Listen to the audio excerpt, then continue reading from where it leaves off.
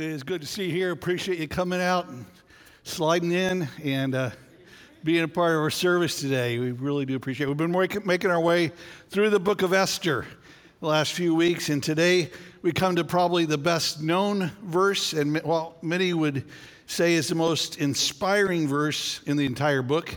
You may know what it is when Mordecai says to Esther, "Who knows whether you have not attained royalty for such a time as this?" That's the focus of the book from the beginning, when the king was throwing the big parties and then he wanted to parade Vashti out in front of the drunken men, and she refused to come, and then he kicked her out, and then they started on a search for a new queen, and they looking through all the empire looking for a queen. They bring in some, they go through the process, a year-long preparation, and finally through all that they end up choosing Esther as the new queen. And Mordecai is saying, "Hey, Esther, all that stuff, you becoming queen, it was by design. It was part of God's plan." And it's still today, a lot of people quote Mordecai in that. You'll see it on shirts, on hats, on mugs, on social media posts. People feel inspired by that phrase. But I'm not sure we're using that verse quite like it was meant to be used. See, it's not really simply a feel-good phrase. It's much more. It's much more than an inspiring quote to hang on our wall. It's really a challenge. It was a challenge to Esther, and it's a challenge to us. We've got to consider, what does God have for us in this time, at this place? How do we fit into His plan? And are we meeting that challenge, and what impact does that have on the world around us? So let's look at the setting here in Esther. If you remember from what we've seen so far, Esther was raised as an orphan by her older cousin Mordecai, and now she's been chosen by the king out of all these ladies to be the queen of Persia. But what the king doesn't know is that Esther is Jewish, and that little fact is going to play a big difference in the rest of the story. In Kevin's message last week, we were reminded that cousin Mordecai was hated by a guy named Haman, who was a close advisor to the king. And because Haman hated Mordecai and all the Jewish people, he maneuvered the king and was given the right to do whatever he wanted to the Jews. So an edict went out across the land to have them all annihilated. And that's where we pick up in chapter 4. Actually, I want us to look back at the last verse of chapter 3. Kevin talked about this last week. You remember the edict has just gone out to kill all the Jews.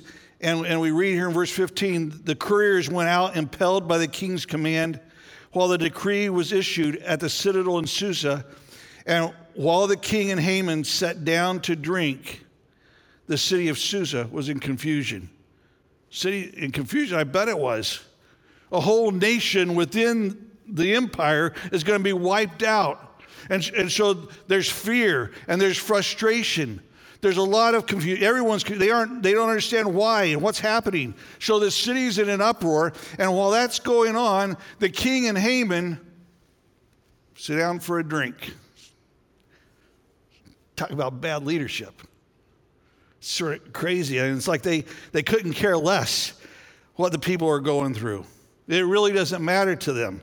And in that moment, these two self-absorbed guys sitting down for a drink, that's what brings us to chapter 4, verse 1. When Mordecai learned all that had been done, he tore his clothes, put on sackcloth and ashes, and went out into the midst of the city and wailed loudly and bitterly.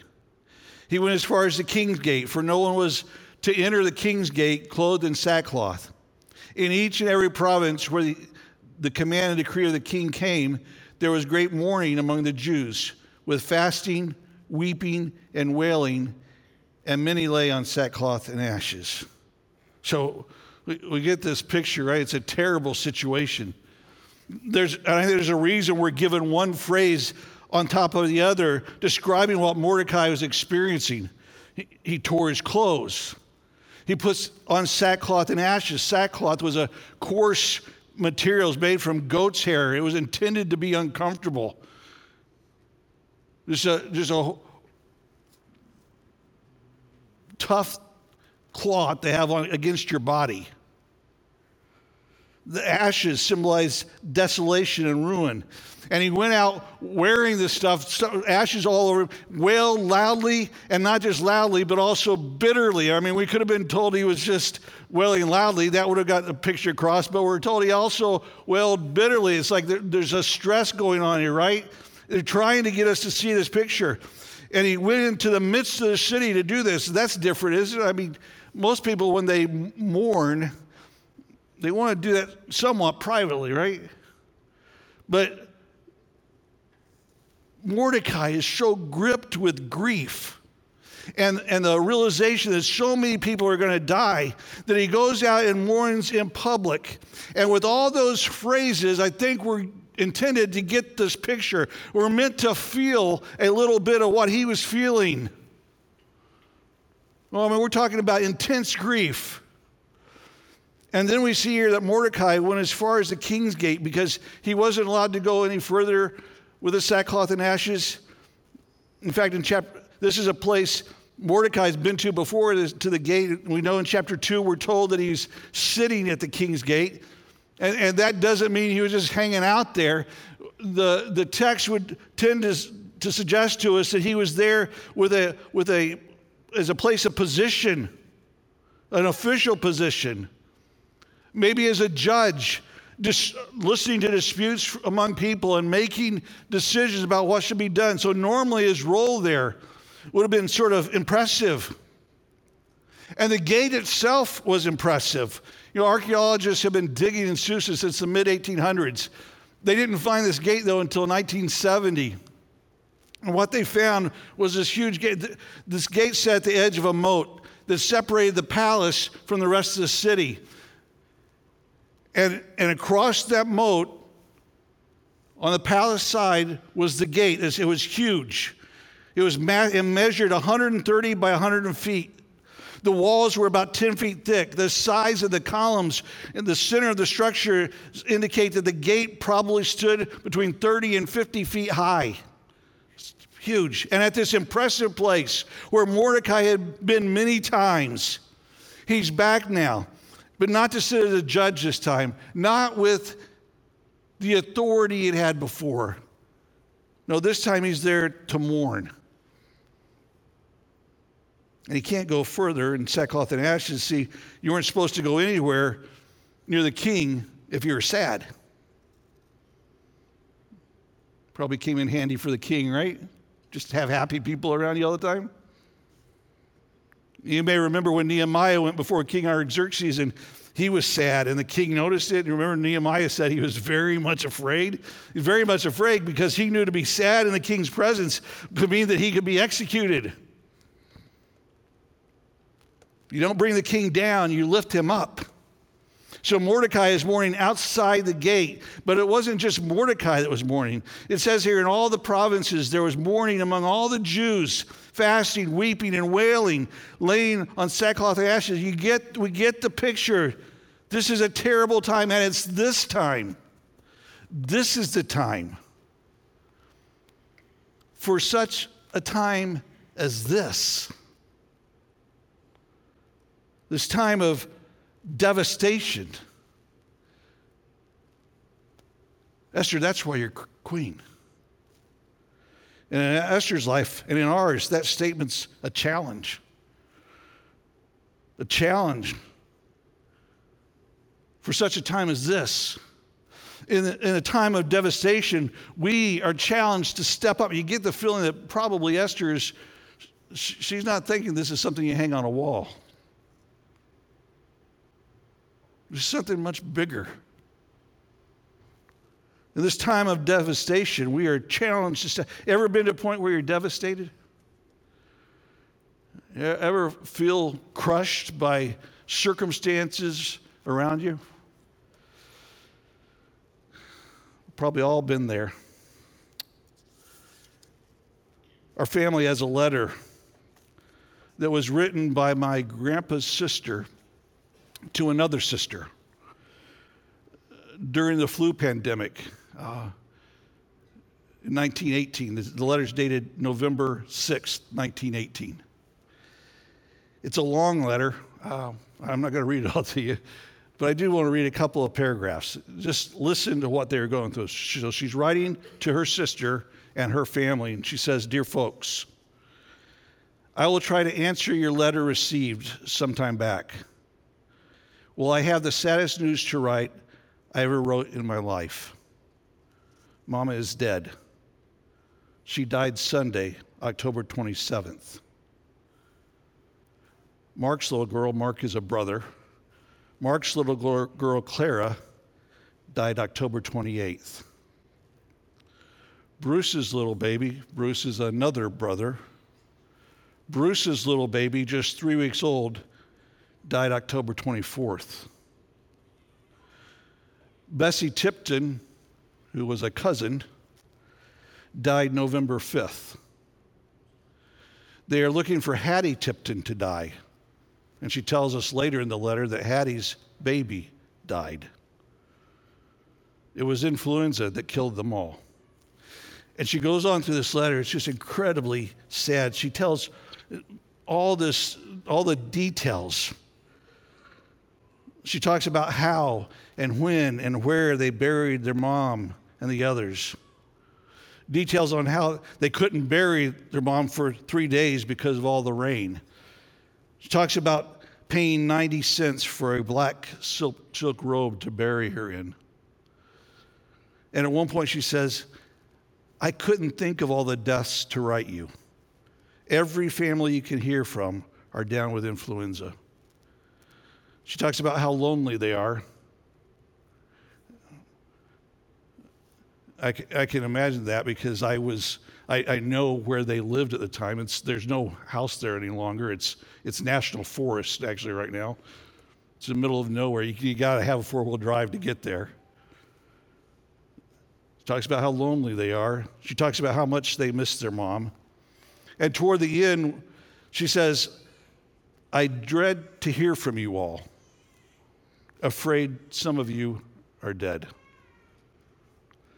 Talk about devastation. Maybe you feel somewhat like that personally right now. Maybe, hopefully not on that level, but yeah, you're going through some tough times maybe. You're in some sort of circumstances that are just too much. Maybe you've lost hope and you're looking for a way out. But in that devastation, what we need to do is step up to the challenge. For such a time as this, whatever we're facing, God's still got a plan to use us for his glory. And here in Esther, it's not just Mordecai and the regular people who are mourning, it's also Esther herself. Verse 4 says, Then Esther's maidens and her eunuchs came and told her, and the queen writhed in great anguish. She's broken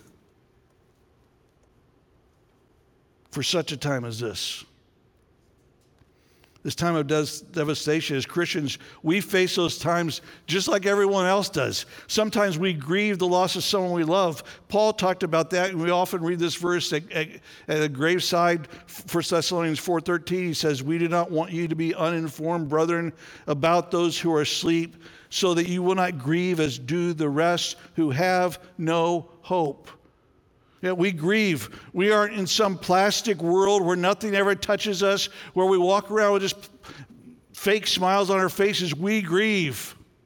But there's this huge difference. We don't do it like those who have no hope because we are convinced. We're convinced of the resurrection. We're convinced of eternal life. We're convinced that Jesus will return. We have that confident assurance.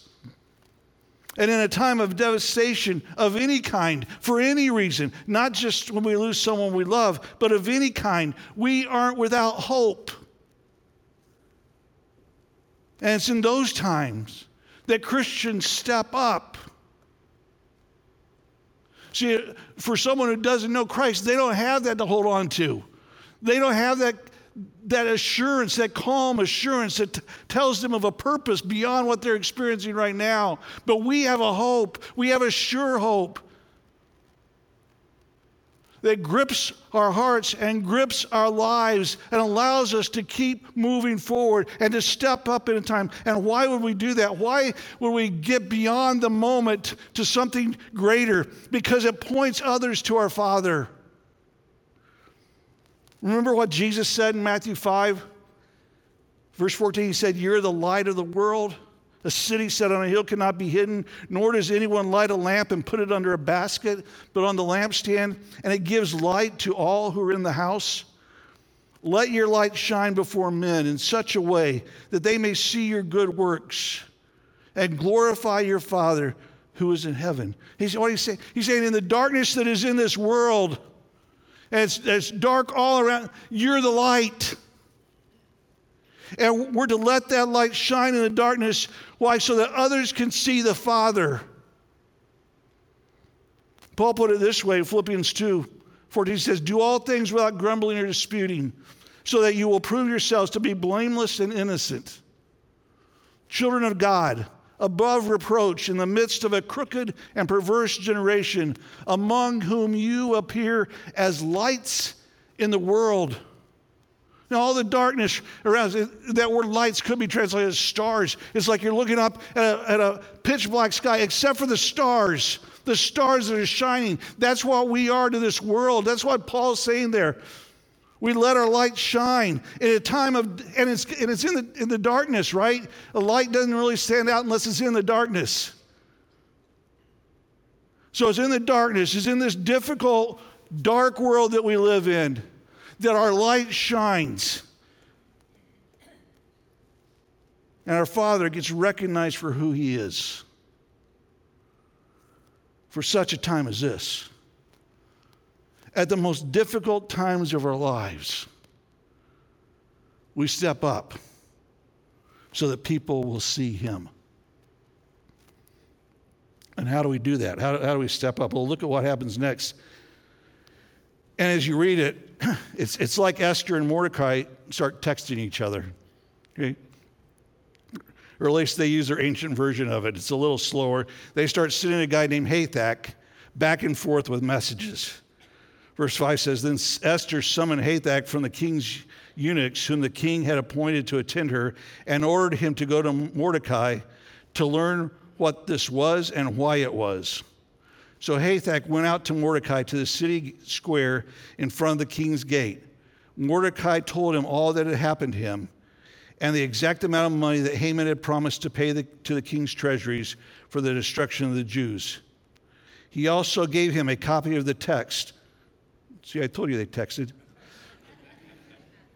Gave him a copy of the text of the edict which had been issued in Susa for their destruction, that he might show Esther and inform her, and to order her to go to the king, to implore his favor, and to plead with him for her people. Hathach came back and related Mordecai's words to Esther. Then Esther spoke to Hathach and ordered him to reply to Mordecai. "All the king's servants and the people of the king's provinces know that for any man or woman who comes to the king, to the inner court, who is not summoned, he has but one law, that he be put to death, unless the king holds out to him the golden scepter so that he may live. And I have not been summoned to come to the king for these 30 days. 30 days. She's like, "Hey, Mordecai, let me get this right. You want me to go to the king. I can't go to the king. If I go to the king, I die. I go to him without him asking for me. He hasn't asked for me for 30 days. I don't know. He's probably got somebody else right now. He's not interested in me. I can't go there. It's against the law." Herodotus, the Greek historian, tells us that the Persian kings would isolate themselves for two reasons. One, for their own protection, and secondly, so that they could enhance the dignity of being king. So there was a lot of prestige with being able to go, and the rare opportunity that you got to go into his presence. And so Esther knows she can't just waltz in there. But then Mordecai texted back, verse 13. Then Mordecai told them to reply to Esther, "Do not imagine that you in the king's palace can escape any more than all the Jews. For if you remain silent at this time, relief and deliverance will arise for the Jews from another place, and you and your father's house will perish. And who knows whether you have not attained royalty for such a time as this." So he gives her a simple, logical argument. You don't think you can go? Because you're going to die if you're going to... And basically his argument says this: hey, if you don't go, guess what? You're going to die anyway. So yes, you may die if you do something, but you will die if you do nothing. So she's about to risk her life and her legacy with no guarantee of a positive outcome. But did you catch what else Mordecai said there? He said, if you don't go and talk to the king, then I want you to know, Esther, relief and deliverance will arise for the Jews from another place. So what's the other place? And what most scholars would say is that he's referring to God. See, he's got confidence that God is going to provide for his people in this devastating situation. What he's saying is, hey, Esther, what happens next, whatever happens next, it's not going to be accidental. Whatever happens next is going to be providential. What a great way to be able to live life, right? To know. I don't know what tomorrow's going to be like. Don't know what next week's going to be like. But I know this: whatever happens is not accidental. It's providential. It's part of God's plan. He's got it. I can trust him. Mordecai is trusting God, and what we need to do at those times, at that time of devastation, in order for our light to shine, in order for our people to see our Father, is simply to trust him. Step up and trust him. Don't allow those times, in those times, don't start questioning his goodness. Don't start questioning his plan. Don't start questioning his power. No, trust him. Mordecai has faith that relief is going to come. He's trusting God for such a time as this. See, it's not just a challenge to step up. It's more specifically a challenge for faith. Trust God. And then Esther gave her response in verse 16. She said, okay, go assemble. This is back to Mordecai. Go assemble all the Jews who are found in Susa and fast for me. Do not eat or drink for 3 days, night or day. I and my maidens also will fast in the same way, and thus I will go into the king, which is not according to the law. And if I perish, I perish. So Mordecai went away and did just as Esther had commanded him. She's like, okay, you want me to go? And okay, I get it. And I'm going to go. But here's what I want you to do. I want you to get all the Jewish people together in Susa, and I want you guys to fast for me for 3 days, night and day. And we're going to do the same thing inside the palace. You do it outside the palace. And while she doesn't mention prayer directly, the fact is there was no fasting without prayer. They go together. See, this is Esther also turning to God, relying on him, trusting him. Like we're told in the New Testament, that in a time of need, what do? We draw near to his throne. Why? To find grace and mercy. Going through some tough times, maybe the most devastating time of your life, for such a time as this, is a challenge to step up, but it's a challenge to trust him. So we run to him. We don't question him. We don't distance ourselves from him. Instead, we go toward him. We pursue him. It's a challenge to trust him. It shows humility and dependence on our part toward him. It's also a challenge to sacrifice, and that's exactly what Esther does. She commits to sacrifice. She says, hey, when we're done fasting, I'm going to go to the king. And if I perish, I perish. Now, that's not said with resignation. It's not like, if I die, I die. No, it's said with commitment. She's willing to pay any price. She's trusting God enough to give everything to Him. You want to step up in a time of devastation? Trust Him, and trust Him enough to commit yourself into His hands. Because anyone in a time of devastation who can trust God and commit themselves to Him and are willing to pay the cost, that person will know the provision of God in that time.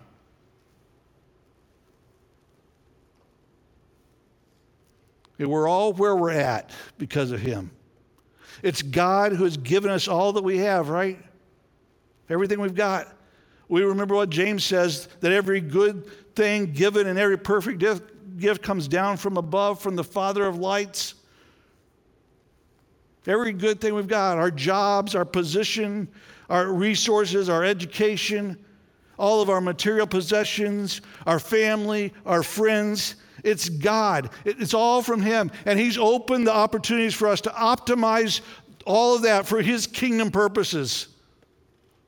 And He didn't place us where we are with what we've been given to just sit back and coast into heaven one day. He's placed us where we are because we are in a battle, a war, and we're in the midst of a cosmic conflict between good and evil.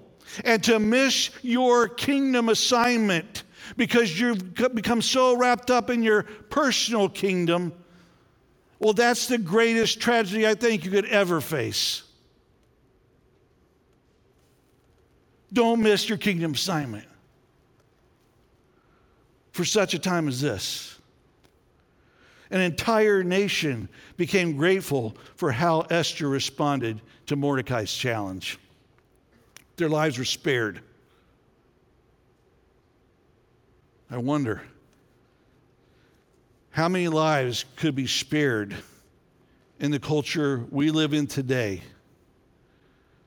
if we chose to step up to service, to trusting God, to sacrifice. And the question is, are we willing to pay the price for such a time as this?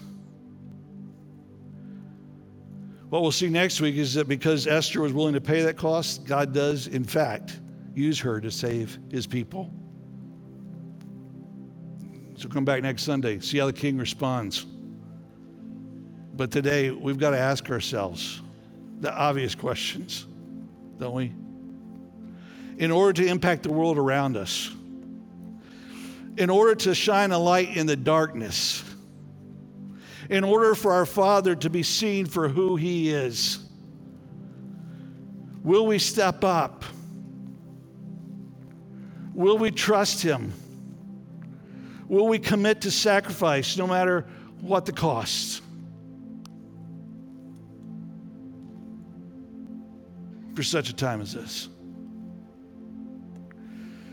And if you've never trusted Christ, but the idea of serving one who can give purpose and meaning to even the toughest times in life sounds intriguing to you, oh, we'd love to talk to you about that. We'd love to talk to you about how you can walk through life with the one who has life in His hands. And the one who has a design, a plan that could use you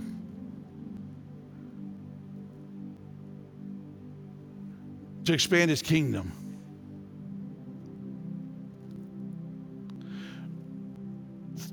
We'll have pastors in room 1 after the service. If you want to talk to us, we'd be glad to talk with you. For believers, for such a time as this, we think we're going through a tough time in this world right now. In the darkness, what a time for our light to shine. What a time for people to see us trusting God.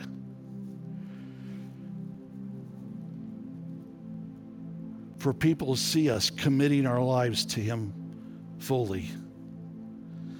and letting us let them see him. For such a time as this. Let's pray. Father in heaven, God, we thank you for your goodness to us. You've poured out so many good things on us.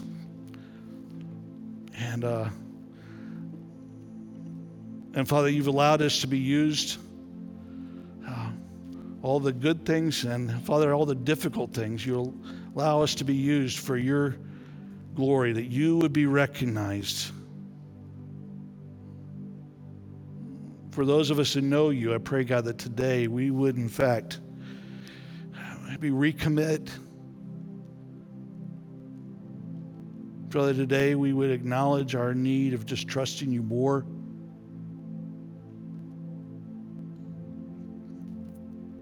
We'd be willing to pay whatever cost so that others would see you. And Father, for anyone here who maybe has not come to that point of faith, they've never taken that step of faith in the first place. God, Father, I pray that you'd open their heart and their mind, that they would see and understand truth, and they would turn to you today. God, that they would know what it is to be forgiven and know they're on their way to heaven, but in the meantime, Father, to know that they could be part of your great plan to bring others to you. Thank you, God, for your grace. Thank you for your mercy. Father, we pray all this in Jesus' name. Amen.